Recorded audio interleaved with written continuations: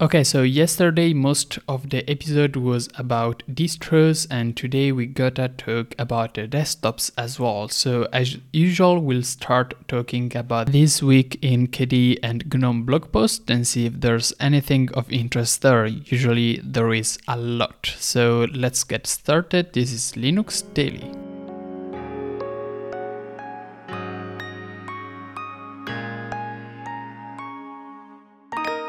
Let me start by reading Nate Graham's word from his blog post.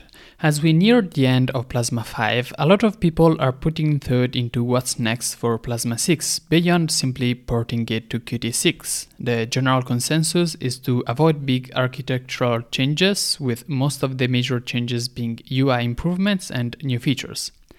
So KDE's VDG, which is the Visual Design Group team, has been busy planning for that feature, which has yielded a lot of improvements for the last and best version of Plasma 5.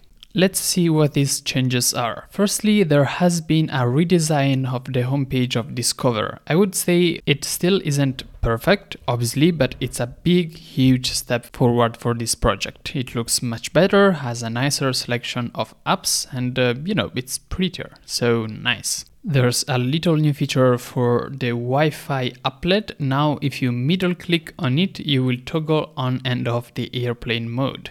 All windows now have an outline around them. This actually makes them easier to recognize if you're using them on top of other windows. It makes their boundaries very clear and it helps you realize which is the active application. These, in my opinion, are particularly pretty and recognizable when using Breeze Dark. There has been also a huge improvement for floating panels, and in this case it's actually thanks to me, so my pleasure I guess. So basically now they defloat, and also all the adaptive panels by default will become opaque whenever a window touches them, regardless of whether that window is maximized or not. This makes sure that even if you, as an example, tile the window on the left or on the right, your panel will still defloat as it should. This actually allows for a couple of bug fixes too. Firstly, now the pop-ups do touch the edge of the floating panel, which was, what was supposed to happen, but unluckily didn't yet. And also now when they defloat, the margin that is built around the panel, the additional margin, has been halved, so it's much prettier. Another change that's thanks to me is that now you can resize kickoff pop-up to be smaller than its default if you have a small screen, as an example, but these things I've actually talked about them already in a couple of weeks ago Friday's episode. We do also have a couple of changes in Kurigami, which is the framework using QML that's used to build a lot of KDE applications. Firstly, the titles now actually use the same padding as the Qt widgets one, or rather it's the opposite. The Qt widgets padding is the same as the Kurigami ones, which means that in system settings you will see that all headers on the top will be consistent in spacing with each other.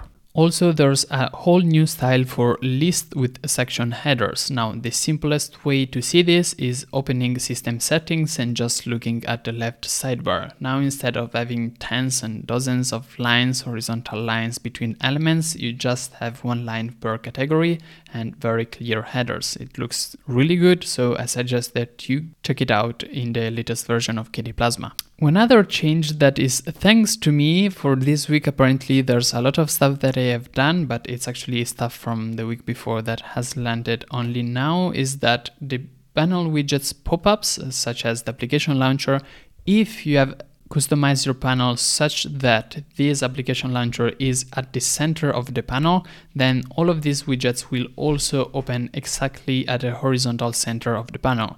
Up until now, if for any reason, such as having a task manager, the application launcher icon was not exactly at the center, their pop-up wouldn't be either. Now it's nicely centralized.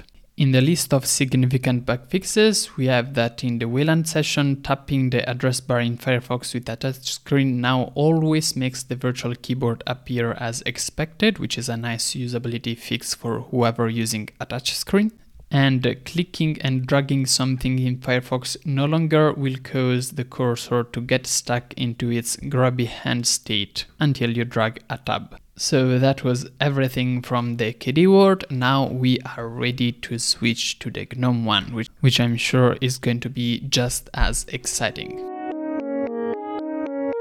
Okay, firstly, we have an update to the Tagger application, which is an easy-to-use music tag that is metadata editor. Now, in the latest release, there's support for two new kind of files, namely the OGA files and the M4ACE files. We also have a major release of Durance for Plex. What's that? So it is a JDK client for playing movies, TV shows, and music from your Plex library. I'm sure I talked about this already. So what have they done in this major release? Firstly, they migrated from JDK 3 to JDK 4, from libhandy to libadwaita.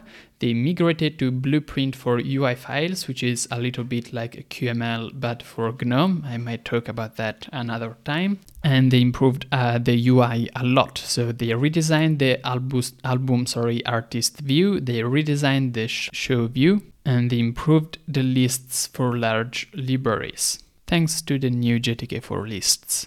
We also have the first beta release of the second major version of the login manager settings. Now we have new features, bug fixes, and other changes. For new features, now we have power settings, which sounds actually pretty big. We also are able to import and export the settings to a file, and the welcome message now is bigger, which is better. The application is also now adaptive, which means that you can even use it on a mobile phone if you want to, and the pop-ups dialogues are adaptive as well. You can see that the sidebar, if the application is really small, will fit nicely as if it was a mobile phone application. Also, the terminal output is colored now. Finally, there is a new version of Flare, which is the unofficial Signal JDK client. This is release number 0.5.3, and compared to the last update in this week in GNOME update, there is a new minor feature that is pasting attachments into the input box, opening attachments in the default program, and notifications for incoming calls. However, there is also a critical bug that has been fixed that rendered the application useless 26th of October 2022 because Signal updated their certificates. So the developer urges everyone to update such that Flare now works again.